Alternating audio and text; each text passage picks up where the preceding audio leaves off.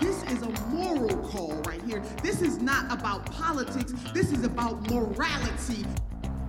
Health emergencies can't wait for us to have some theoretical debate about some better idea that will never, ever come to pass. We are behind every country pretty nearly in Europe in this matter of medical care for our citizens. I'm a physician. That means you have a right to come to my house and conscript me. It means you believe in slavery. Hello, everybody. My name is Benjamin Day. And I am Jillian Mason. And this is Medicare for All, the podcast for everybody who needs healthcare. Did you see I added hand gestures this week? I thought that was great. Yeah, it's not going to be much help for the listeners on the audio version, but for those of you, they can really feel the energy, the swoop. As an Italian, I'm just proud of you that you're learning how to talk with your hands. Totally. I'm applying for honorary status. So, Jillian, starting this May 11th, which is just a few months from now, President Biden is ending the emergency COVID regulations that have basically been in place since the start of the pandemic back at the very beginning of 2020. These regulations created almost kind of a Medicare for all type system for vaccines, testing, and COVID-related care. It was like a little glimpse into what healthcare could look like for Americans. And today, obviously, the pandemic is still raging, unfortunately.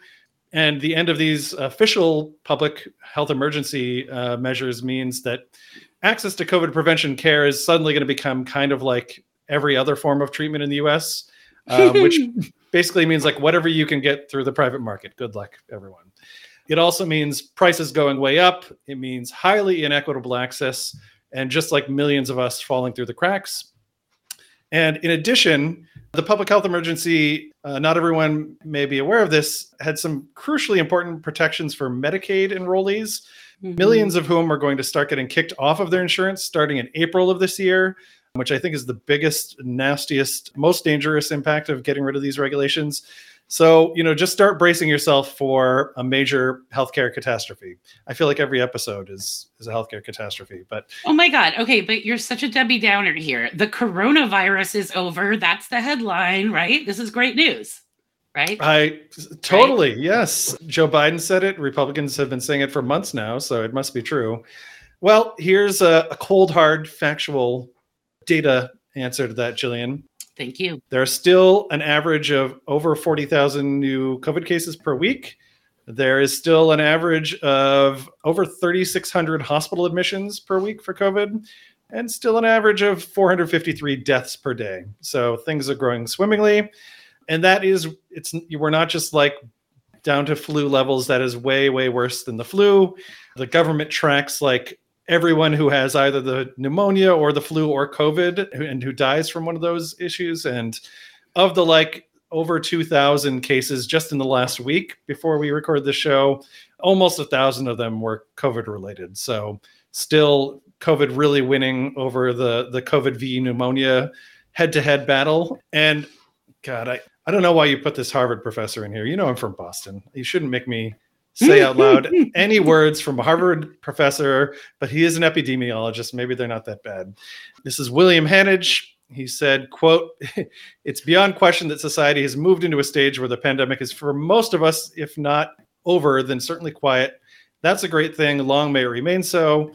But he says, is it the case that there is no preventable suffering? No, there is still preventable suffering and death. So that is where we are. Speaking of preventable suffering, shout out to my friend Sandra, who is at home with COVID right now. I hope you are listening to this podcast, and hopefully we'll illuminate just how over COVID is for you. I thought you were going to say, speaking of preventable suffering, we're so sorry to you, our dear listeners. But no, you love this podcast. So, Jillian, I'm going to kick it over to you now. Obviously, COVID's still a major health crisis, still a major health concern nationally. Why would our dear Uncle Joe end the measures the government is taking to curb the spread of COVID? And isn't he supposed to be looking out for us, Jillian? Creepy Uncle Joe. Creepy Uncle Joe. Yeah, if you're a lady, he's like looking over your shoulder. little touch on the and like maybe smelling your hair a little bit. Doesn't he look like the kind of guy who like smells your hair a little bit? I think he does that. It's a type for sure. But okay, so there's been a little bit of a political kerfuffle about this. So, all right, just to set the stage here, like Republicans have wanted to end the pandemic since the very beginning, right? Because it was like super inconvenient for them. No other reason. And so, I mean, which is really funny to me because like actually like they've still managed, all of the people who support them have still managed to make a shit ton of money in this pandemic. So I'm not sure that they like, I don't know that Big Pharma needed their help in this case, but regardless. So basically, you know, the Republicans wanted to end this pandemic forever. And then on January 30th, right, which was a Monday, Joe Biden actually announced that he would be ending the public health emergency. He basically wants to wind things down. This is the rhetoric. Wind it down. That being like said, winding down health insurance coverage for millions of people. It's yeah. It sounds like a gentle process. Yeah. Winding down. That's what you say, like, you know, oh, the holidays were really busy this year, but it's winding down. Yeah. You know? So basically on a Monday, right, Joe Biden says he's going to end the public health emergency in May, right? And on Tuesday, the Republican-led House votes to end the COVID emergency immediately. Gotcha. Literally the very next day. And they know they have no chance of passing this, right? So, and they don't, I don't think they even intend to win this fight. And in fact, you know, members of the Republican delegation were like, oh, we're just trying to send a message that the administration needed to be more detailed about their plans for the wind down. The great thing about a split Congress is that basically everything is theater. It's like political theater. It just seems to be like a very funny way to try to send that particular message by being like, don't plan, just do it. Anyway, you know, the thing is that it's not just the Republicans who want the pandemic to be over, right? The Democratic leadership also, right? Obviously, Joe Biden's coming up with a plan for winding down. And Jim McGovern said something that I think is like pretty much emblematic of how Democrats are feeling about this, right? There's a right way to wind down. Make sure that there aren't vulnerable people that would be impacted. And then he said this Republican effort isn't a serious effort. This is about messaging, which I guess everyone agrees on. Everybody was just trying to send a message. So, I mean, like, just in general here, right? This is a lot of political rhetoric, like you said, right? It's all just theater. And basically, you know, you can think about it. People want the pandemic to be over, right? And politicians in both parties know that, right? So they're racing really to be the first to end the pandemic. I think it should be noted, though, that when most people say that they want to end the pandemic, they don't actually mean, they mean like stop people from dying, right? They don't mean the government should stop giving a shit about it. Yeah. So yeah, that's, I think, the ultimate reason why the pandemic is quote unquote ending. It's nothing to do with public health and everything to do with political comfort. Right. What's really ending is your public support and safety net for not getting COVID or being treated if you do get COVID. Hell yeah. So we're ending the COVID health system. Yeah, right. Oh my gosh. So let's dig a little deeper into this, Ben. Let's talk a little bit about what these emergency regulations were and what are the actual like real life person consequences of ending them in May. I'm a little ashamed of Rep. Jim McGovern, our very own here from Massachusetts, who actually a very good Medicare for All champion. He says there's a right way to wind down, again, using this terminology, make sure that there aren't vulnerable people that would be impacted. But this is very clearly going to impact vulnerable people, this winding down process. It turns out the more that we've sort of dug into this, the more we've learned exactly how important these COVID emergency regulations were, not just for COVID care and prevention, but kind of across the whole healthcare system. And surprisingly, it was actually also impacting our immigration system, which we're going to talk about a little bit at the very end here. But I want to start with kind of the single most important thing that's going to happen with the end of these emergency regulations. An estimated 15 million people are going to get kicked off of Medicaid starting in April. Now, 15 million people, that's about 4.5% of the entire population of the United States, which is just a whole lot of people. And do you want to tell me that that's making sure that vulnerable people aren't going to be impacted? I mean, I was going to say, it's interesting. Would you define people who are on Medicaid as being in a vulnerable position? Because I would think, yes. Maybe this is why they're doing it in 2023 and not 2024, an election year. Because I think there's going to be a much more massive backlash against this, especially once it starts happening. I don't think people fully understand the scope of what this is going to do to people. Yeah. But so why is this happening? How is it that 15 million people are getting kicked off of Medicaid? Well, it turns out that when COVID struck, one of these emergency regulations was that the federal government basically banned states from kicking people off of Medicaid. Normally, when you're on Medicaid, you qualify because of your income or because you're low income enough, or you're low income plus something else, like you're low income plus pregnant, or you're low income plus you have a certain disability or something like that. So they're always checking are you still eligible? Are you still eligible? Are you still eligible? And you have to keep proving it over and over again. And so there's just massive churning. People get kicked off of Medicaid all the time, even when they are eligible, often because like maybe you move, you change address, they send like a letter to your old house to like finish your redetermination process. You don't get the letter and then you get churned out of Medicaid and you're uninsured. Oh God, that's so fucked up.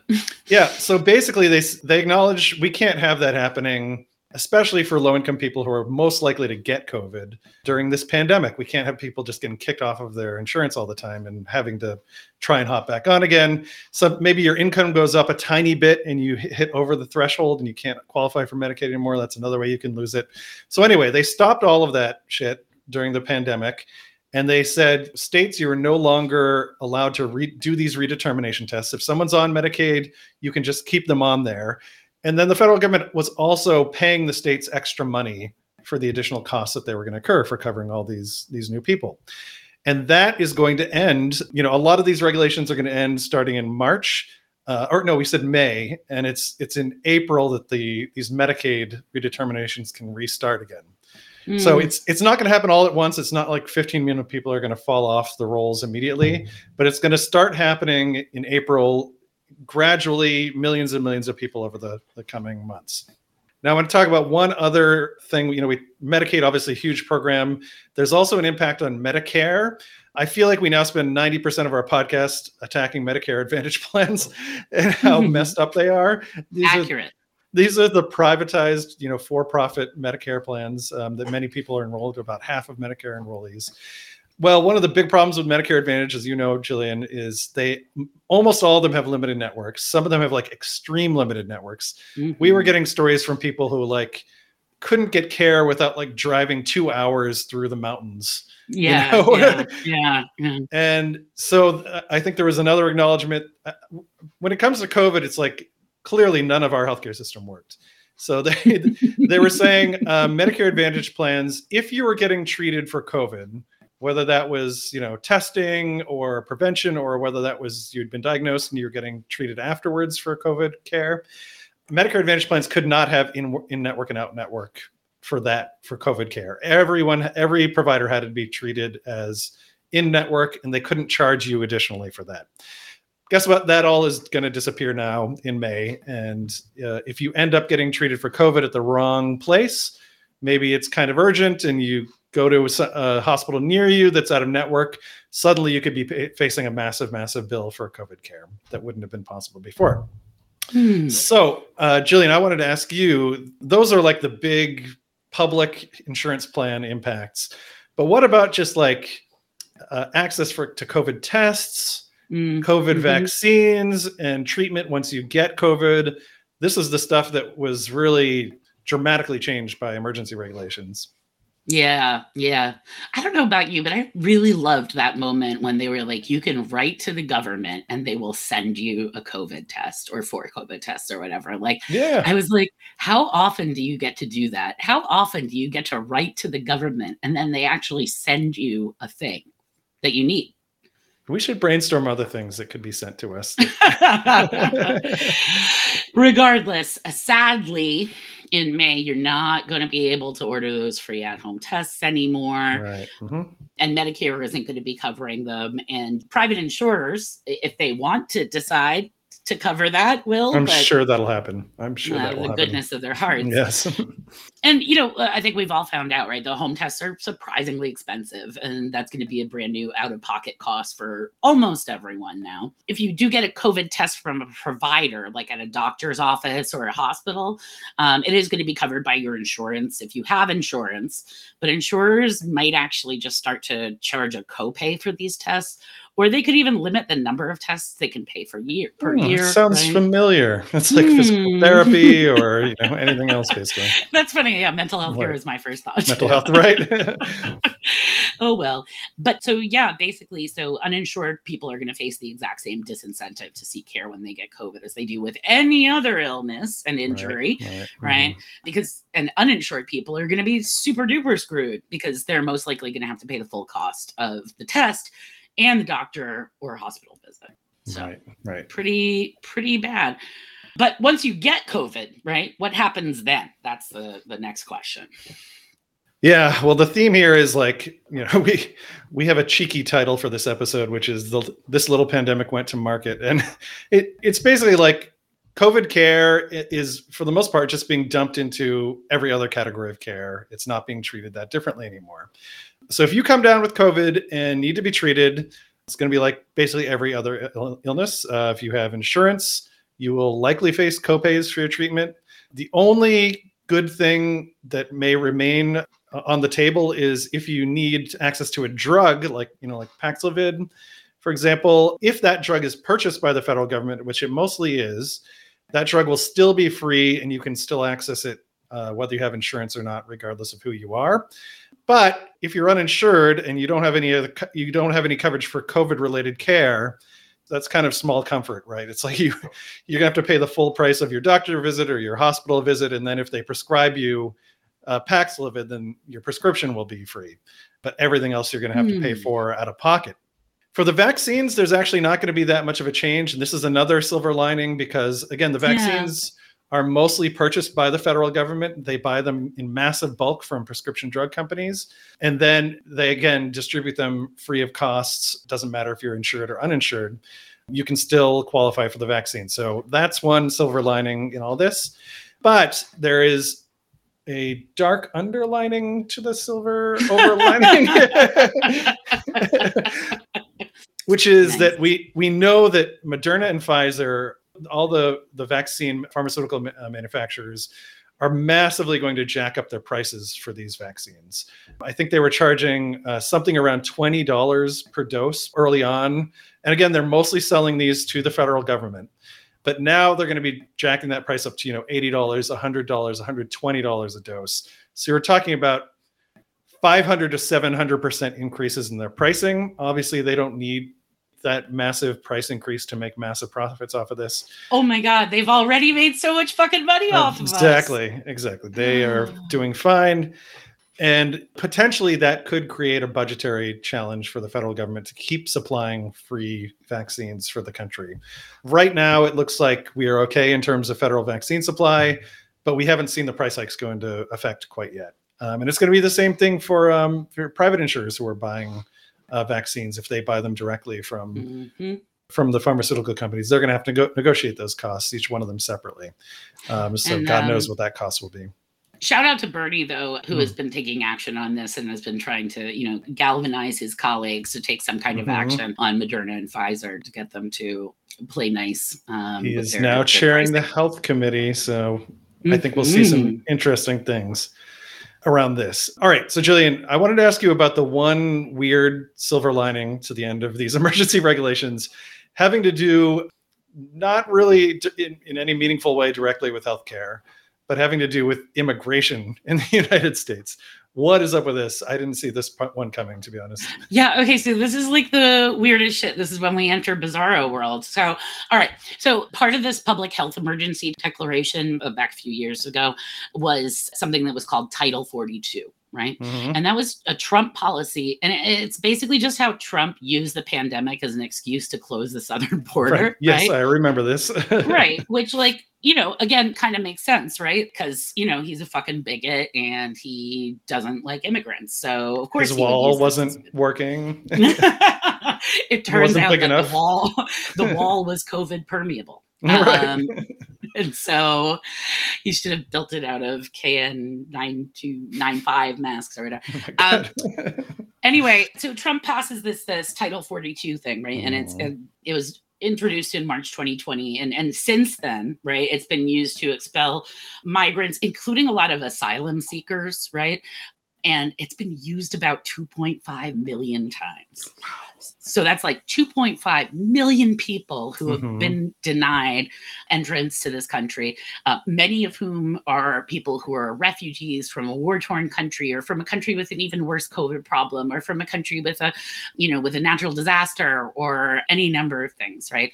Right. And who, by international law, you basically have to give them a fair process anyway of determining whether they're due asylum or not. Exactly. But, Trump introduced this Title 42, and that enabled him to just say, no dice, southern border closed. So one of the nice things is that this is actually going to, the end of the public health emergency will end the Title 42. So it will also end those really unjust regulations on immigration. Right. But the part about this that strikes me as so funny is that Biden was like, okay, we're going to end restrictions on immigration in May. And the Republicans responded the very next day by being like, no, end it tomorrow. Right. And so, I think that this is actually a nice moment, it's like the GOP is getting really pro-immigrant, right?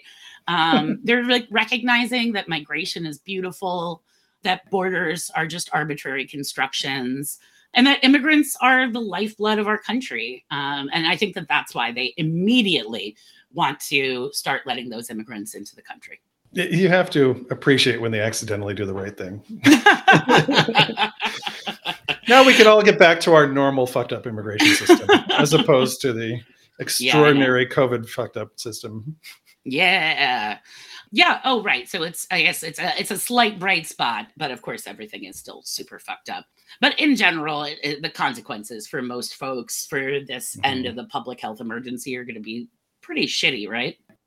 Yeah. I mean, I guess my general takeaway about this, this experience of the kind of public health emergency regulations that we got for a couple of years here, mostly for COVID care, but kind of affected also our big public insurance programs, especially Medicaid.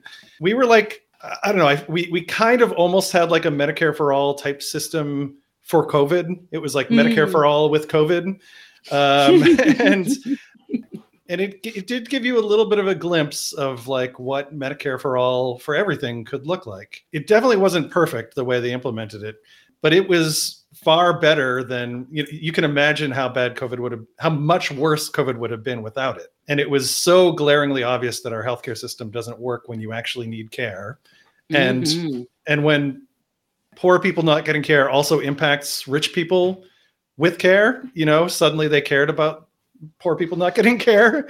Yeah, right. Poor people have not gotten health care for a long time, but all of a sudden when, upper middle class people were like, there's no hospital bed for me, all of a sudden it became an issue. Yeah, exactly. Right. And it's and the more that it spreads in the population, it affects everyone.